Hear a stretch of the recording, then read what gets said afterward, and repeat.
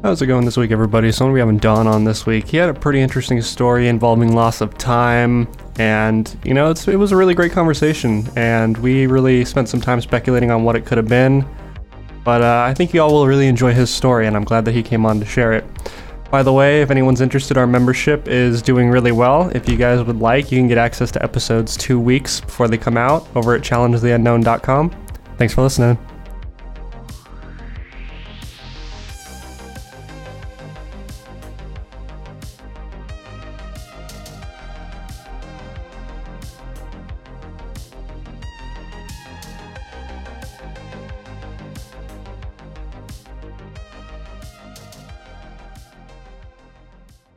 This happened about almost 30 years ago. I lived in through foster homes, so I didn't get to see my family for like 10 years. So I wanted to go see my uncle, and he lived about an hour away. So I drove about. He lived about an hour away. So I went ahead and I drove from where I was living to my uncle's house. It was still daylight. I stopped by his house and I knocked on the door and he wasn't answering, and the neighbor next to him said that he often went to the pool hall down the road. So drove down over to the pool hall and I waited for him, and he wasn't there. I waited. It was like for a good three hours. I was sitting there waiting for him. I don't drink, and just trying to pass the time, and see if he would show up. And as he didn't show up, so I went back to his house. He wasn't there. Sat there for a while. It was getting dark, so I was like, well, I'm just gonna head back. And by the time I left, it was probably around 10:30, 11 o'clock at night. So it was a perfect night. It was a little chilly. It was probably about late. It was about this time of year. It was getting cold. There's this part of where it's kind of like the halfway point. There was like a dip in the road. And I noticed that there was like a little mist, a little bit of fog down at the bottom of the road. And it's like, well, I'll just, it's like, must be like the weather or whatever. I drove through it, and all of my power just shut off. The car just went dead, and I just used all my strength trying to pull my car to the side of the road.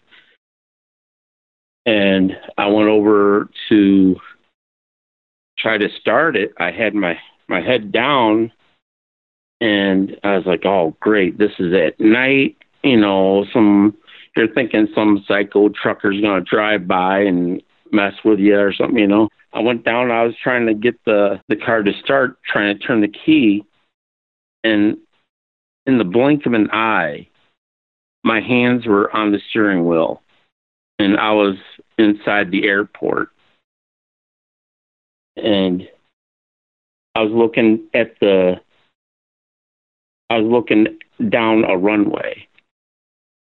And I don't know how the heck I got there. I just know I just kept driving down this fence, by this fence, and then I managed to find a way to get this. There's this little gravel area that goes straight to the tower. And I drove around that and went straight out and found the main road, and I just went home. I just felt like kind of like I had to get home. And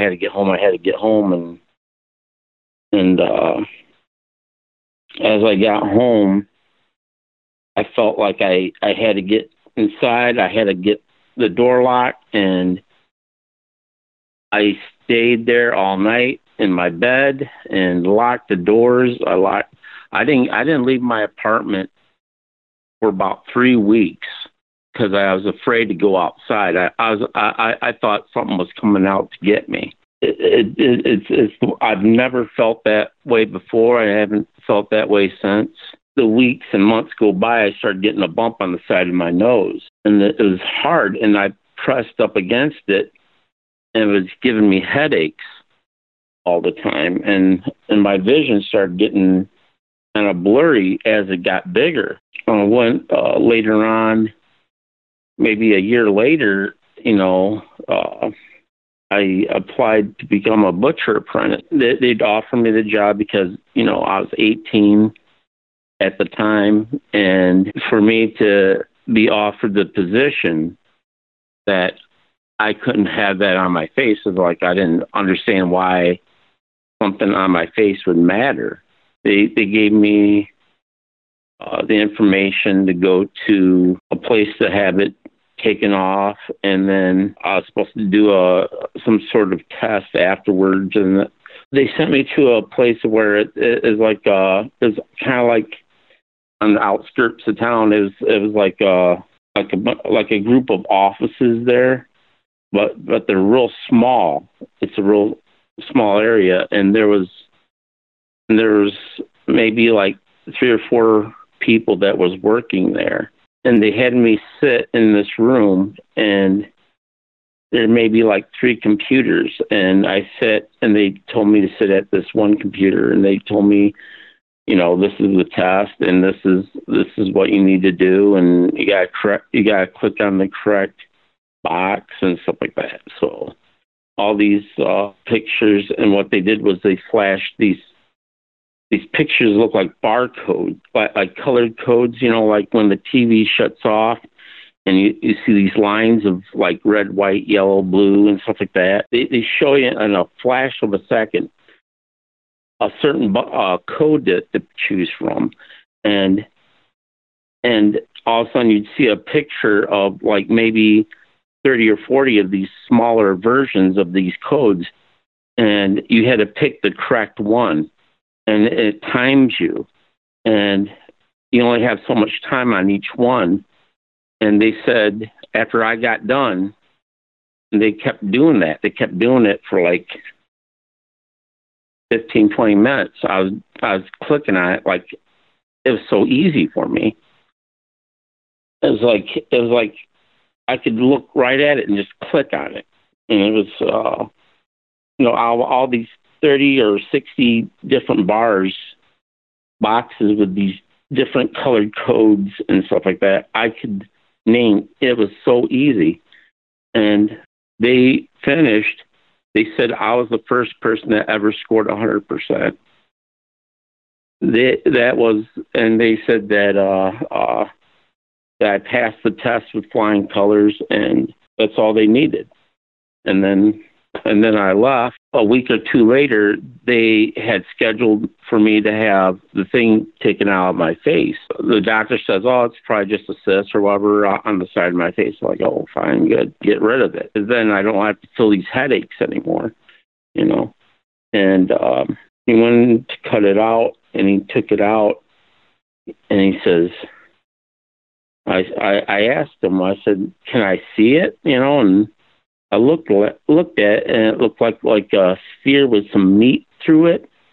And inside the center of them, it looked like a diamond was inside the sphere. It looked like a diamond.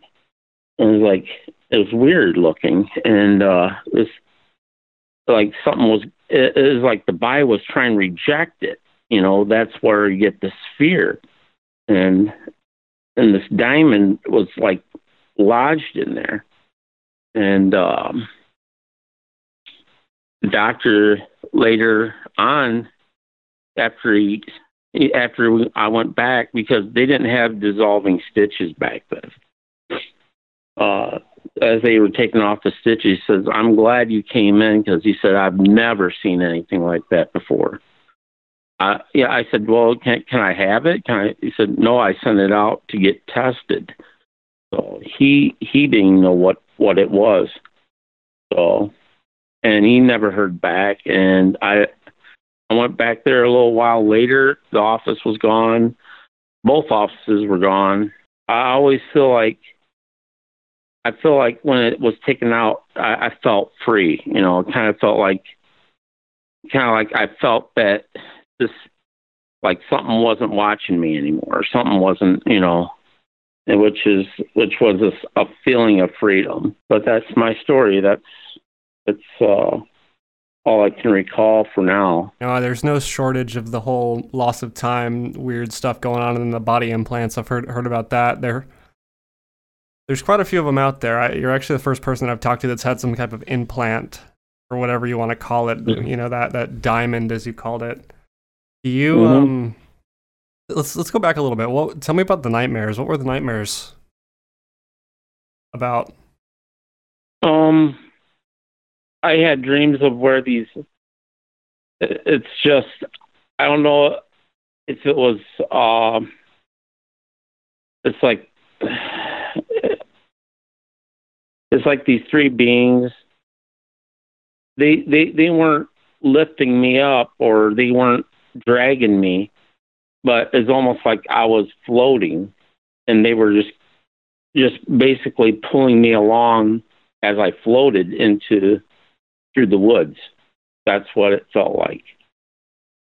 But in my dream, and I was trying to grab leaves and stuff, because I was in and out. I was trying to, and I just remember one of them looking at me, and that's the last I remember.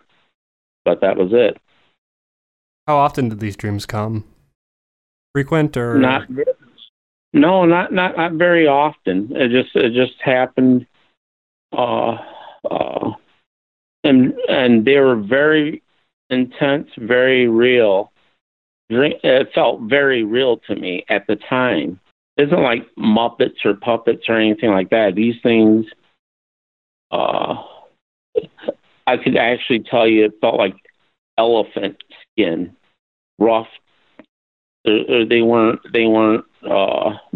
soft. They weren't, it was. It looked like a real being, yeah, like they were a real living thing. Yeah, it was a dream, but this is right. Yeah, but it just these things. It wasn't no suit. It wasn't no. That's the thing. You see these pictures. I look at these movies. And their illustration of seeing lights. I didn't see any lights. This thing just. My car just shut off. It was like that. I didn't see no lights. I didn't see anything. It just. I don't know. If I saw lights, I probably would have head back to town if I saw any lights. But if I could relive it, I would have just stayed in Jamesville. I would have tried to avoid this situation. But I'm sure maybe I can help someone else. By trying to say what happened to me. Maybe it'll help them remember. Thank you for letting me tell my story, and I hope that does help people. And it's I don't think I'm the only one. I think there's other people that are out there that it's happened to. So that are probably afraid. 100%, man. All right. Thanks again, man. All right. And you have a good day, man.